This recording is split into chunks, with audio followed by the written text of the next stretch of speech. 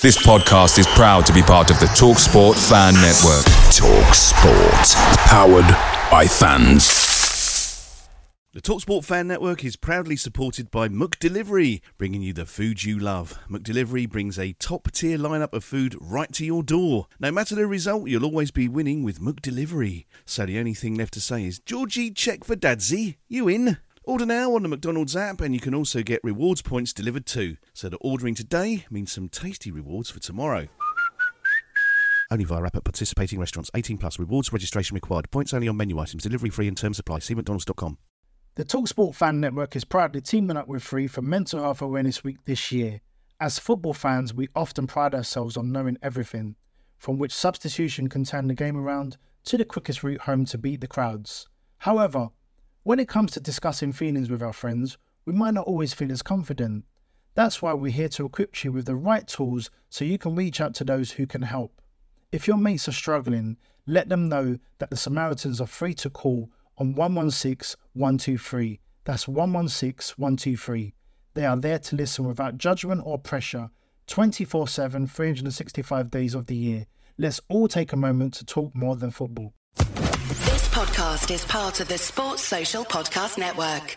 Let's put like this, would be capable of trying few cup of teas more than Kenny, that's for sure. Leicester City have a penalty kick in the 6th minute of injury time. Knockout takes, Almunia saves, knockout follows in, Almunia saves again. And now Watford are on the counter-attack. Forestieri. Oh, I don't believe this. Here's Hulk, Deeney!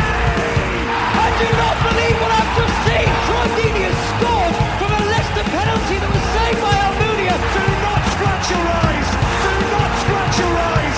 Do not scratch your eyes!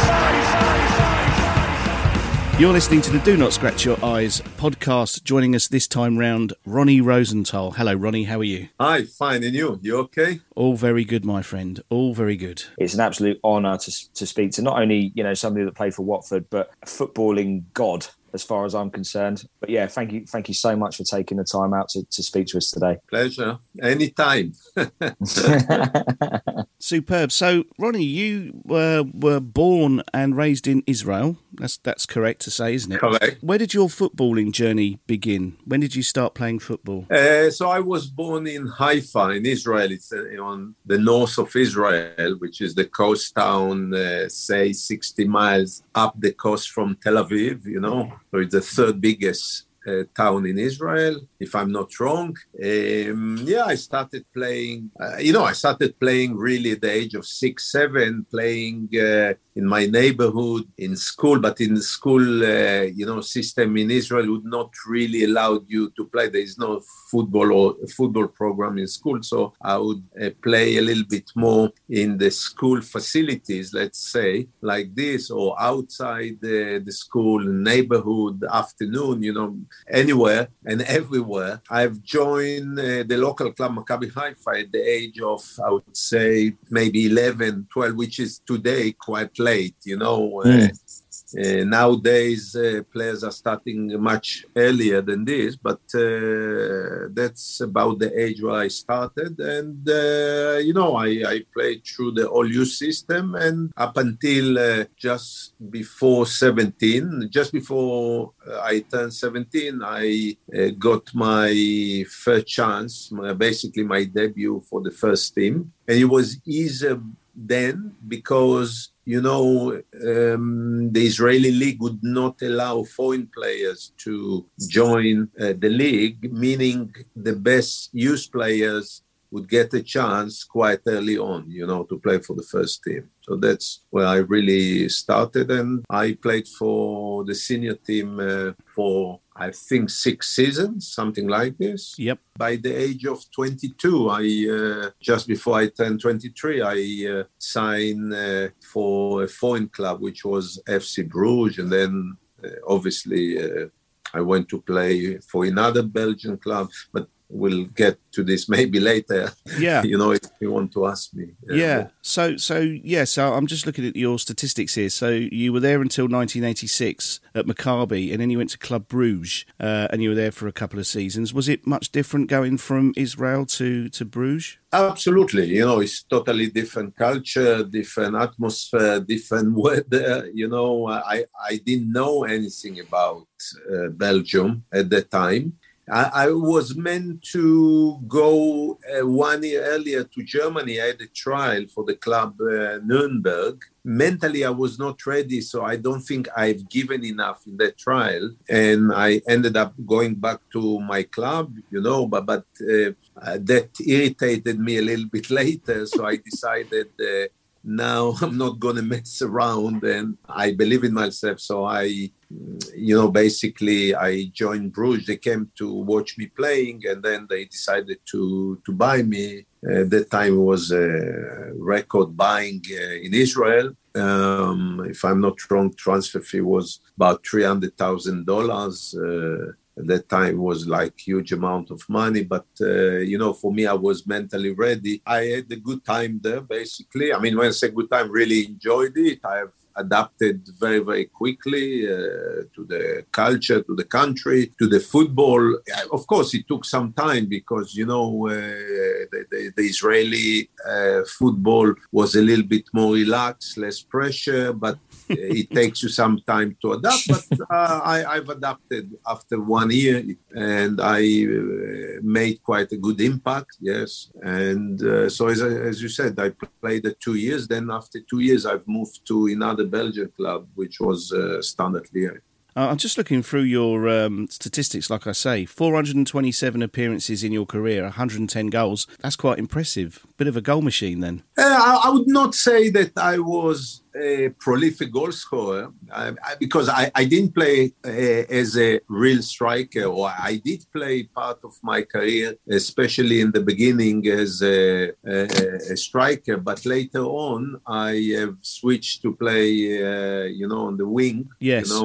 Which allow you to get maybe less, opportunity to score. But yeah, it's a decent record. But it's not bad, got to say. It's very good. Yeah. So when you first started off, were you going in as a striker, or was that the position that you wanted to play as a youngster? I always played the offensive position due to my pace. Basically, that was basically my weapon. Of course, pace was not enough because you need to produce and to have a bit from other things. Technically, I was not that strong. I think that I was quite intelligent in my game. I've set up in my career, I think, more assists than goals. So yeah, I mean, it's not. In my head, scoring goals was not the priority. For me, always the priority was to do what's best for the club. Right. Basically. So I really enjoy myself setting up to set up goals to my teammates, whether it's in Israel, Belgium, England, or for the Israeli national team, basically. So really, that's what I wanted. I was lucky to play in really good clubs. Yeah, this is very, very true, because your next move was to Liverpool. Now, you started on loan at Liverpool, that's correct? I started on loan at Liverpool. Just before we come to Liverpool, before I came to Liverpool, I really signed, and this is a nice story because we are talking about Watford. In the summer, when I joined Standard Liège in 1988, in the summer, by the summer 1989, I was a top scorer at Standard Liège, and thereafter, I've signed for Udinese. Oh, really? Yes, so this is something quite interesting. Right. I've signed for Udinese a contract. It was my dream at the time, not only my dream, but most football players wanted to play in Italy because at that time it was the best league in the world. I was not different, and it was my dream, and I signed for Udinese. It was like quite big fee, like $1 million transfer fee, and I've probably triple my salary, right. And it was amazing things for me. But unfortunately, a couple of weeks after that, I, in the eyes of Udinese, I failed the medical. Udinese decided not to pursue the deal. Yes, wow. And I went back. I was frustrated. I went back to my club, Standard Liège, and I continued for one more season. Obviously, came back to a club where, new players came in, and I found myself not playing, first team football. So thankfully, later, I had the chance to come to do a trial with Liverpool, and then, they decided to sign me on loan. So that's where we come to this point now, where you started. Okay. Wow. I've got ya. That's a nice little story that you don't often hear about. Yeah, I didn't know that at all. And when you finally did sort of transfer to Liverpool, you were the first non-UK player to move to an English club for more than £1 million. Yes, apparently. Apparently. It was a bit more than this, but yes, it was amazing for me. It was happy end, basically, because just 1 year later, I failed to sign in Italy, and all of a sudden I signed for one of the best clubs in the world. So that was due to the fact that I made an impact in the very beginning as I signed on loan. By then I was ready. I was adapted already to the European culture and everything, so that helped me, of course. It was great things. And this is, you can say, the change of kind of fortune or destination, because had I signed for Udinese at that time, maybe I would have not played anymore in England. That changed completely the course of my life. Very Your true. life, yeah. Yeah. So while you were at Liverpool, you must have been playing with Mr. John Barnes at that time, I'm guessing. That would have been about the same time as John Barnes, wouldn't it? Of course, it was amazing to play with John and some other players, but I had a complete understanding with John. Yes, we got on very well on the pitch. We understood very well each other. He was a top player, very intelligent, and really to play in this team with some other top player was amazing, and especially to win. Up until 1 year ago, it would be the last championship, to win the last championship. Of course, yes. 1990 was amazing achievement, which I did not understand how they did not win it up to, 1.5 years ago. Yeah, I think a lot of Liverpool fans were wondering that as well, to be honest. I think they thought,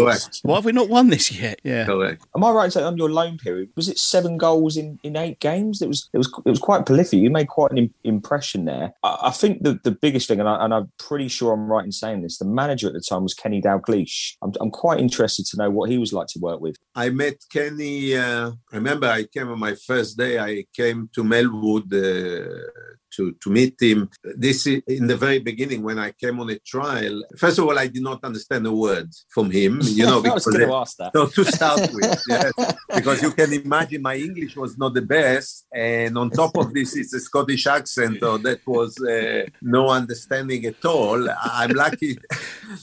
My first meeting, that Ron Yates was the chief scout. He was Scottish too, but his English was understandable, basically. Yeah. I've asked Ron Yates to translate what Kenny Dalglish is talking to me to start with. He was on the floor when I asked him to do this. But with the time, it took me some time. But of course, I've learned. I spoke English by then, but not the best. But I've improved my English, and it was. Kenny was very, very intelligent manager, intelligent person, top player. And, he gave me the chance.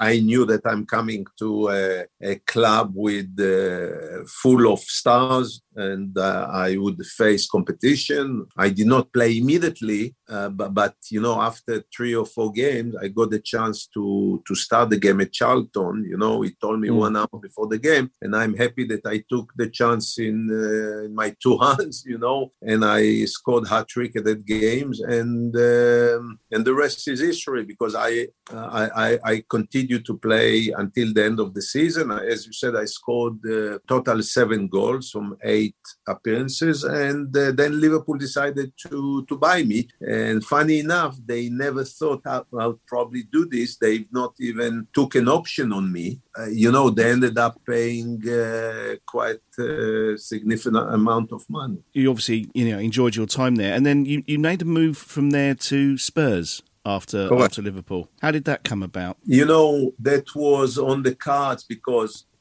in my last 2 years at Liverpool, I played less and less. Graham Souness took over from Kenny Dalglish quite early in the... Possibly another accent that you found difficult to understand, I should imagine. No, we don't compare. Graham... He is okay. In that respect. No. I mean, was he as scary as he looked on TV? No, he was a little bit more impulsive than Kenny.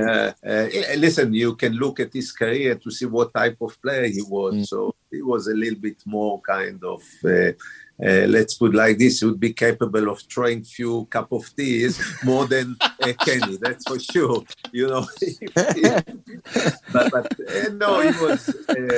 but at least I understood him very well. It was a period where you were playing with so many top players, and at that time also Liverpool started facing competition from other clubs. Liverpool at that time, up to the 90s, would buy all the best, probably British players. Yeah, and they completely dominated. But then the club started buying more foreign players, and that's what I think Liverpool failed to buy the best players, and the quality of the players that they bought was not good compared to other clubs who've done much, much better.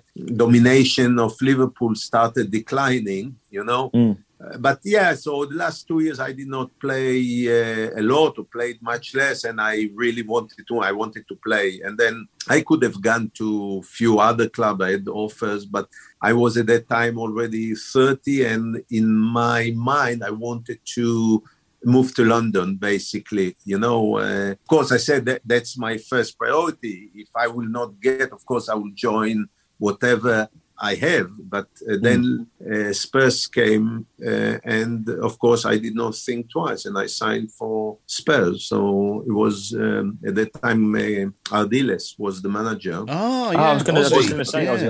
Well, a legend in his own rights, isn't he? Yes, Ozzy was the manager. So and I signed the season 93-94. Yes, where Spurs really struggled.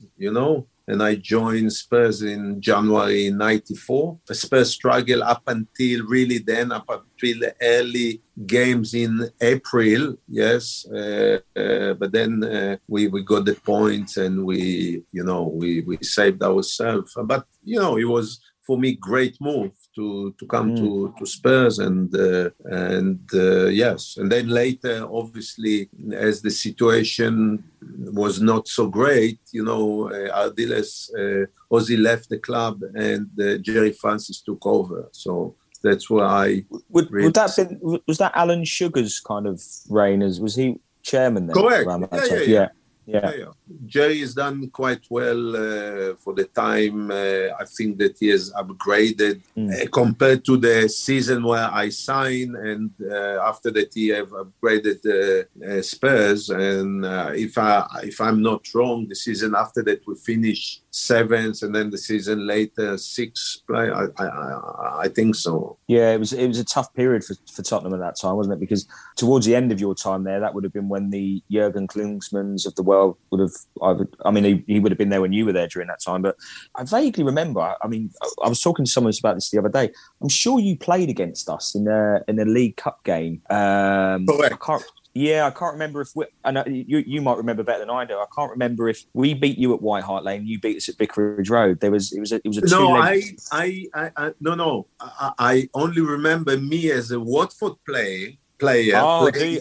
Spurs. You remember that one? Okay, yeah. That's what I remember. With Watford playing against Spurs, and that was just, maybe, I don't know, that was in the winter 98, I believe. Yeah. or maybe 99, beginning of 99, in the season where the end of the season, I retired from football. But I do remember that game. Yeah, well, let's talk about Watford then, because obviously after Tottenham Hotspur, you came to Watford and you dropped 2 divisions to come to Watford. You've gone from what was the Premier League to the old Division 2. Tell us how that came about, how you decided to come to Watford. So that started where really I was tired of moving around, I didn't want to, and I was happy in London, So I had a couple of offers. One of the club that wanted, it was Millwall. I had, I think, a phone call from Fulham. I think,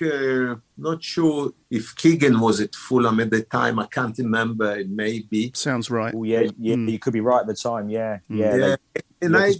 Peter Beardsley went to Fulham at the same time, I think. Yeah, it's possible. I had a couple of, but I really wanted to stay where I am. I lived in London, and then. I had a friend who was quite close to Brian Anderson, who was the head of the consortium who took Watford at that time. And through this common friends, Brian called me.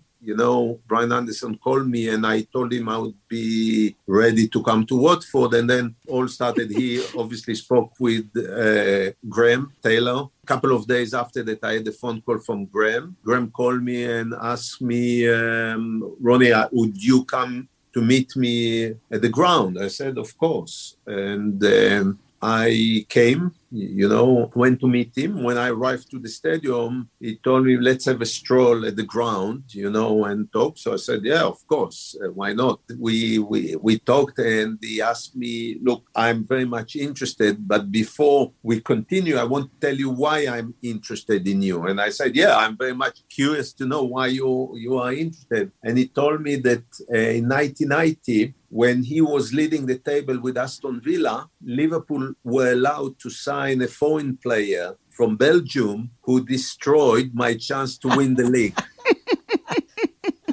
And he told me that he was trying to fight the decision by the league, with the FA. Obviously, there was no Premier League, but the FA, he was very, very angry that they were allowed to sign me. And because at that time, when I signed for Liverpool, Aston Villa were leading the table. Yeah. He told me, so that's the reason why I'm interested in you, So what a brilliant story. Yeah. What a brilliant story. Yeah, and of course, we agree very, very quickly. And I was interested, although for me, it was a bit very, very strange to drop 2 divisions. This frustration came a little bit later because when I started training after I signed, I said, you could see the difference when you drop 2 divisions, with the players, and they say, oh God, what I've done, but no, it was, very, very short frustration. I mean, to sign for Watford, I had a challenge, when I basically signed for Watford, and I go back to the day when I signed the contract. I insisted that I wanted a promotion bonus. And, well done. Yeah, a promotion bonus. So I remember John Alexander was there with Graham, and they say, yeah, of course, we are happy to give you a bonus for promotion. So, okay, they say, okay, let's agree on whatever the fee is. And then they say to me, okay, can we sign? And I said, not yet. And they asked me, why? What's your... I said, yeah, but I want also a bonus to promote to the Premier League. And they looked to each other and they could not believe it. Yeah, of course, we will give you a bonus if we promote to the Premier League. So we signed the contract. In the end, I did not receive the second promotion bonus to the Premier League because it was subject to me playing a certain amount of games, 60% of the game. But obviously I did know I was already injured. Second season I didn't play. It was a nice story. But to go back to training, it was for me a challenge to come and to help the young players. And basically in my career, basically a little bit the third coach on the pitch to help the player, guide the young players, because Watford at that time had young players, but good players, good mentality, you know. And I remember me just reassuring them with their quality. Players like Richard Johnson, Micah Hyde, and Gifton Noel-Williams. Gifton tells a wonderful story about you, actually. We've spoken to him before. He said, and amongst the, you know, when they're training and so forth, a ball might go stray, and don't quote me on this, but it was basically, Gifton, go get the ball, you know, chase, run, drive. That was the difference between where you'd come from and where they were coming from, and kind of meeting your expectations and your, you know, what you'd seen in your past. And I think it's quite nice to hear that from Gifton, and he's gone on now. Obviously, he's in the coaching side of it as well, which is brilliant for him. Yeah, I know.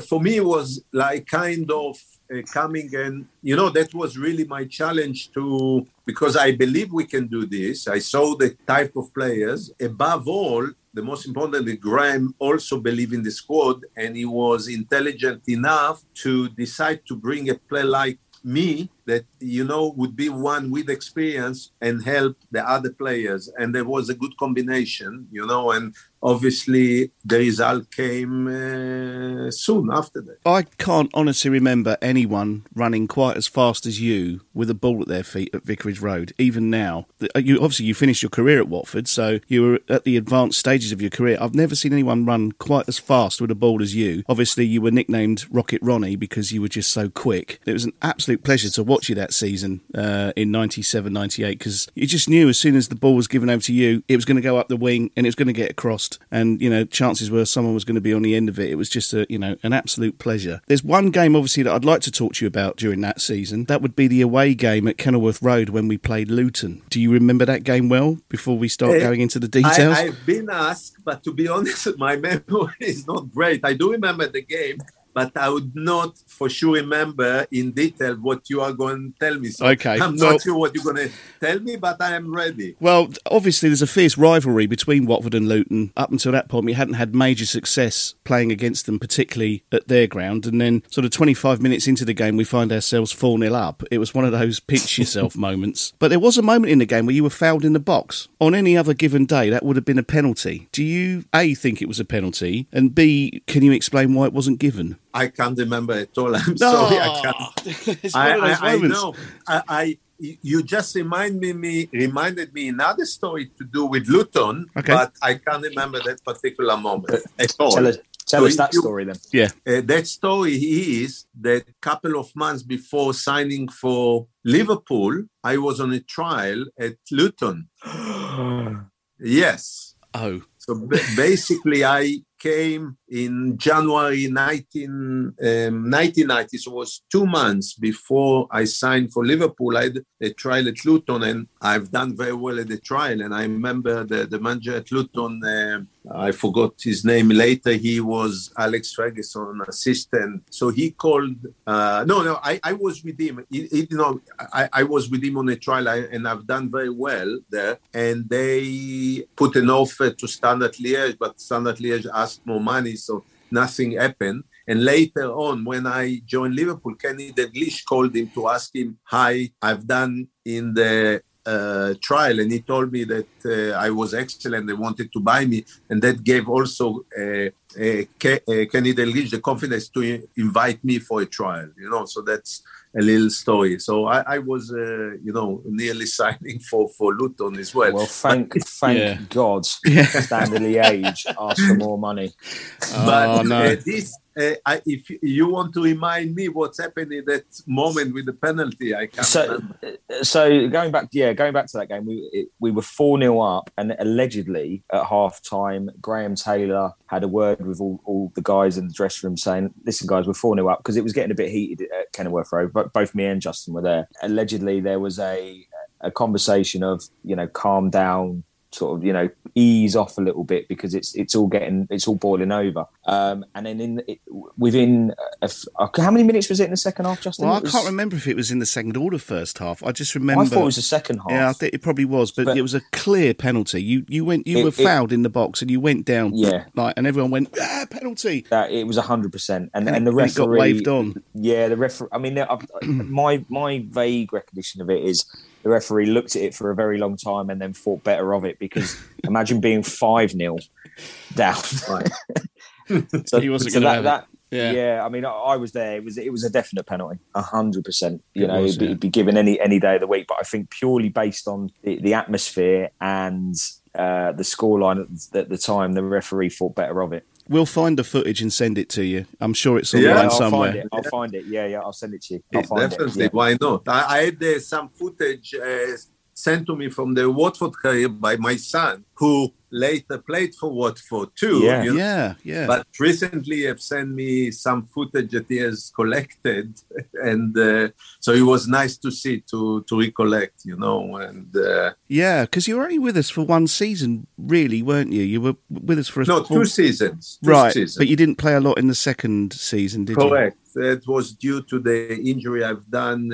1 year I had turned the meniscus, the first season. That was against Blackpool. It was an away game at Blackpool. And the second was come later, the second season, and that completely, when I was already 33 and I had to, and obviously, I felt that my pace is not there anymore. You just, you don't feel that you have the same performance,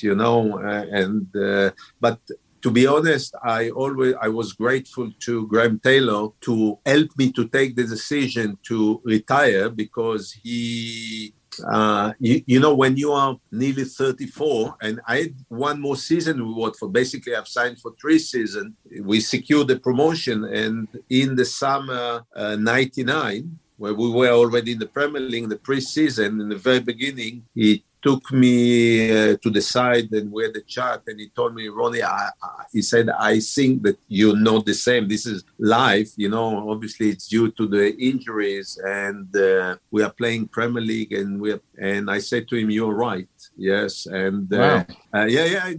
I was honest enough to tell him that it's not the same. And I already in my mind, I said, I'm not going to carry on playing. I had already another direction on my head, in the football consultancy, because I've already helped Watford.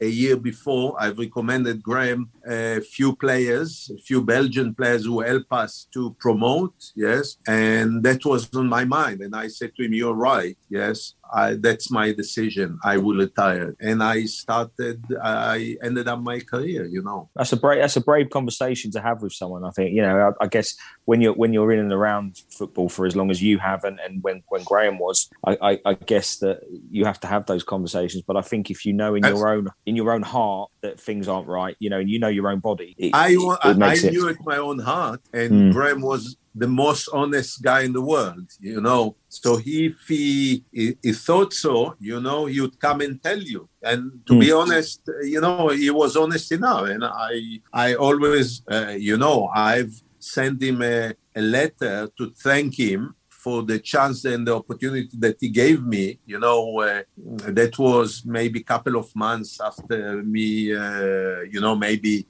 maybe by September, October, I can't remember that year, because I've decided to take the retirement in August 99 when we started playing in the Premier League, yes. And a couple of months after that, I've sent him a letter thanking him for everything, Obviously, I used to come to watch Watford, and he told me that he have never received any letter from a player to thank him because you have in many cases when you leave a club, you leave you fall out with the manager. Bad terms, yeah. And that was not the case with me. I always, thank him for this. And I to be honest, I don't know, maybe he has replied to me also, but I forgot to, I don't know. I can't find this, but I was asked recently this letter. I could not find it, unfortunately. Oh, that's a shame. But yeah, that's lovely. That's lovely to see that you take the time to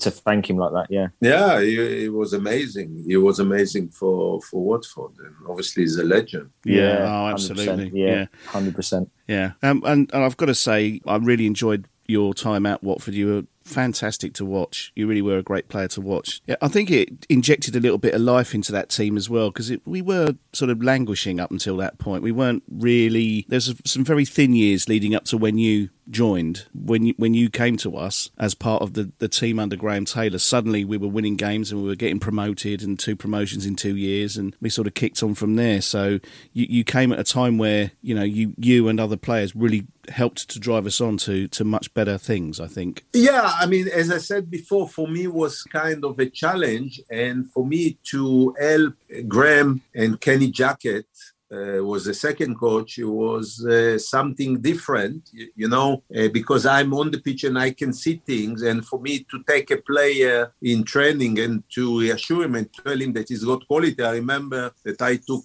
Micah Hyde or Richard Johnson, and I had a little chat with them, and I told them, for me, you can go and play much higher than this, just, you have to, kindly sometimes have this kind of just there to do things on the pitch. Don't be scared.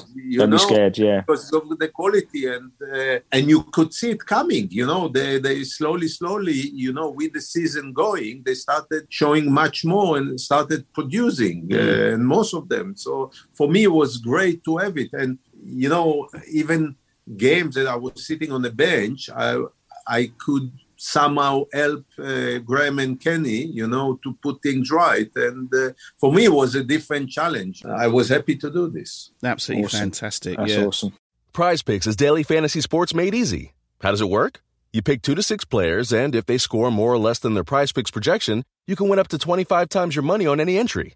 Didn't get your picks in before the game started? No problem. You can get in the game for the second half. Sign up today using promo code FOOTBALL and get your first deposit instantly matched up to $100. Go to prizepicks.com or download the mobile app and enter code FOOTBALL to get your deposit match. Some restrictions do apply. See the website for details. Sports Social, now on the Sports Social Podcast Network. Hello, I'm Ashley Baker, and I'm hosting a new season of the comedy panel show Never Write Off the Germans in partnership with My Diesel Claim. Join me and my esteemed comedy guests as we discuss all that's ridiculous with the greatest show on earth this winter in a host nation with domestic football equivalent to the Isthmian League South. We'll guide you through the tournament, covering everything that's funny with the countries taking part, whether you're a die-hard fan or an occasional bandwagon jumper just supporting your home nation until they're embarrassingly knocked out by Iran. Listen on the Sports Social Podcast Network or wherever you get your podcasts. But remember, never write off the Germans. Hunter's questions.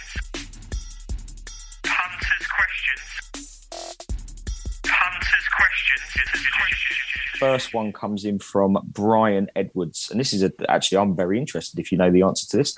Whatever happened to Alan Hassan? He was immense and then just disappeared from Watford. Do you have any? Yeah, he was a really good player. Yeah, of course. I actually commended him for Graham also.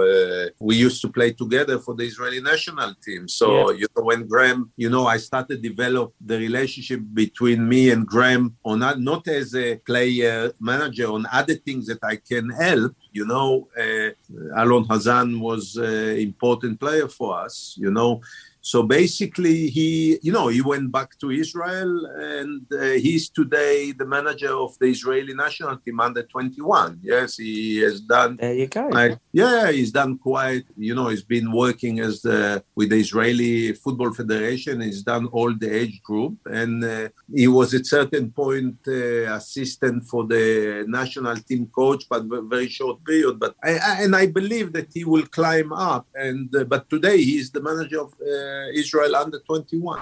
Oh, basically. fantastic. He's doing quite well. He's doing quite well. Brilliant. That's lovely to hear. Do you still speak to him, or do you have contact Of course. with him? I just came back. I was in Israel. It was unexpected. I was quite a long time in Israel. So I spoke with him a few times. And he's...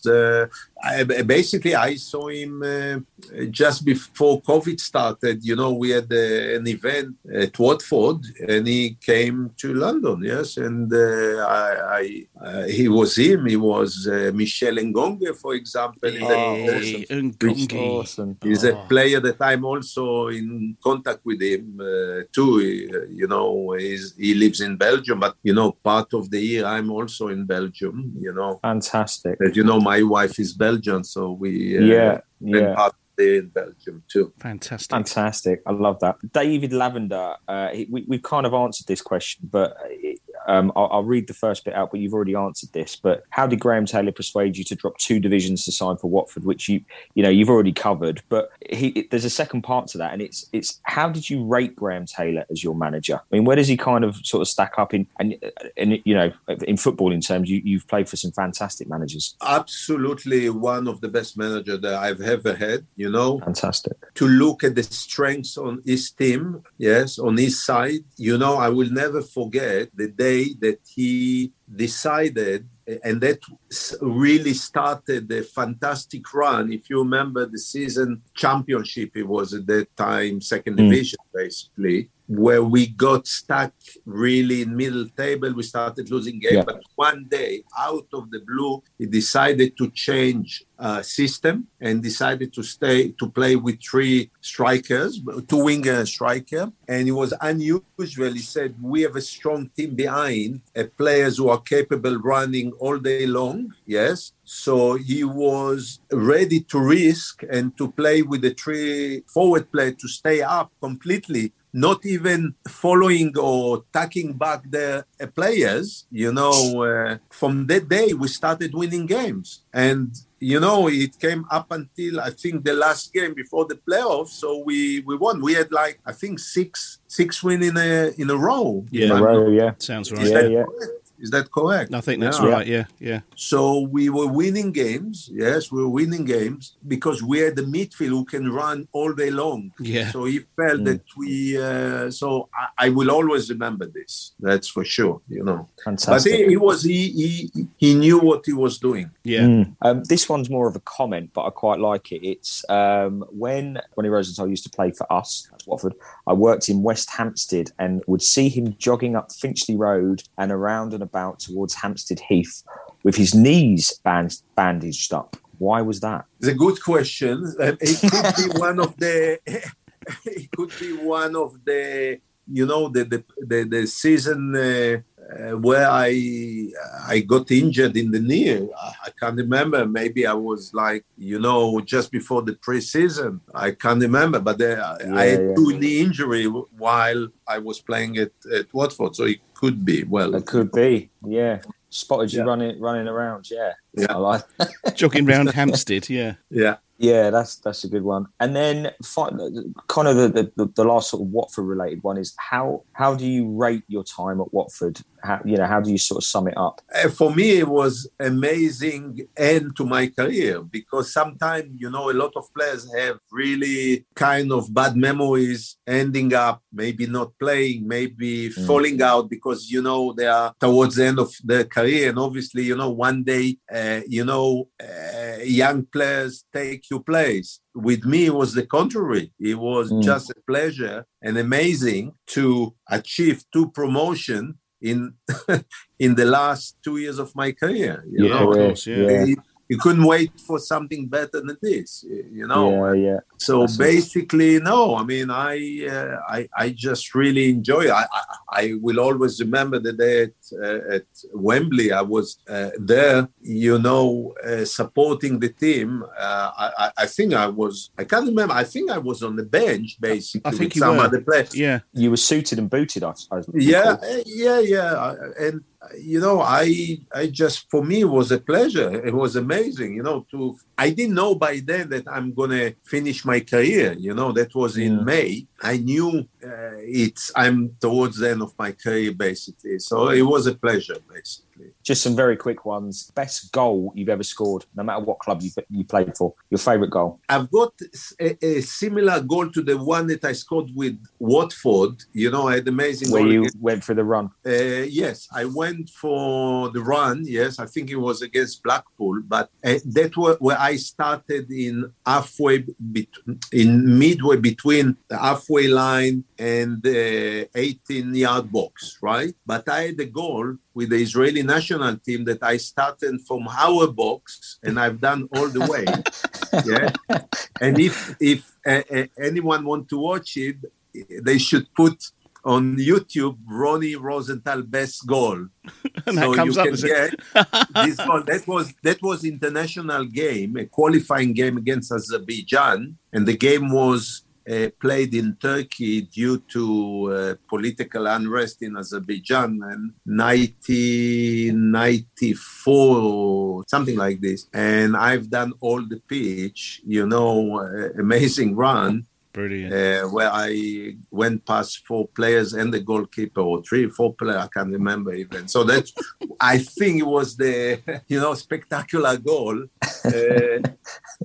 Yeah, but I had the other moment in my career were much more interesting and important than this goal, for sure. But if you were talking about the goal, probably the best. Lovely, like that. And then the last one, and then I promise we'll let you go. Player that stands out for you that you've either played with or played against, where you thought, wow, this is some player. I played with,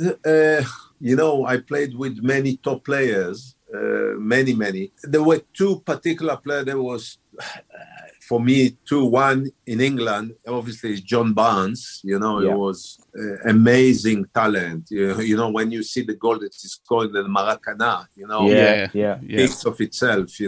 So he's one. And I had another Belgian player that was an amazing player. Was a midfield player. His name was Jan Keulemans. Yes. And he actually, he was the best, for me, one of the best ever Belgian players who could play in any side in the world, but he always declined leaving his country.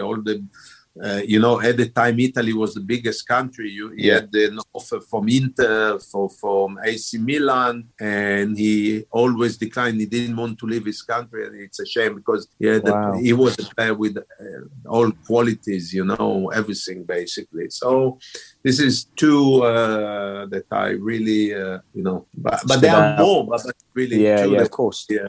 It's nice to know that John Barnes is in that list, though, obviously, the Watford connections there. So that's always good to know. Do not scratch your eyes! Ronnie, thank you very much for coming on the Do Not Scratch Your Eyes podcast. It's been an absolute pleasure having you with us. Thank you for playing for Watford. Thank you for being one of our greatest players. It was always a pleasure to watch you play. Thank you for all of you. I still pinch myself that you wore the yellow of Watford. An honour to watch you play. What an amazing career, and it's just made my year to speak to you on this. So thank you so much. Thanks again. All the best.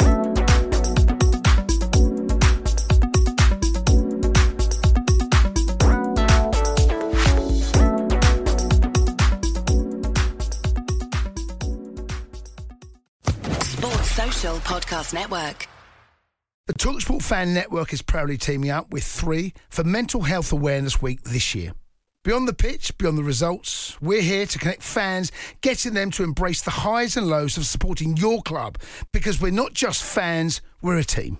With 2 in 3 football fans having struggled with their mental health, we understand that life off the pitch can present its own challenges. That's why we're committed to ensuring you have the tools to stay connected with your friends and fellow supporters.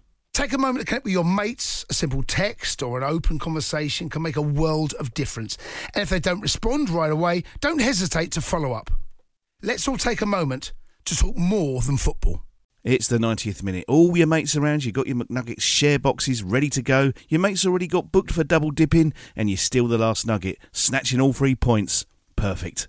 Order McDelivery now on the McDonald's app. You in? At participating restaurants, 18 plus, serving times, delivery free and terms apply. See mcdonalds.com. This podcast is proud to be part of the TalkSport Fan Network. TalkSport.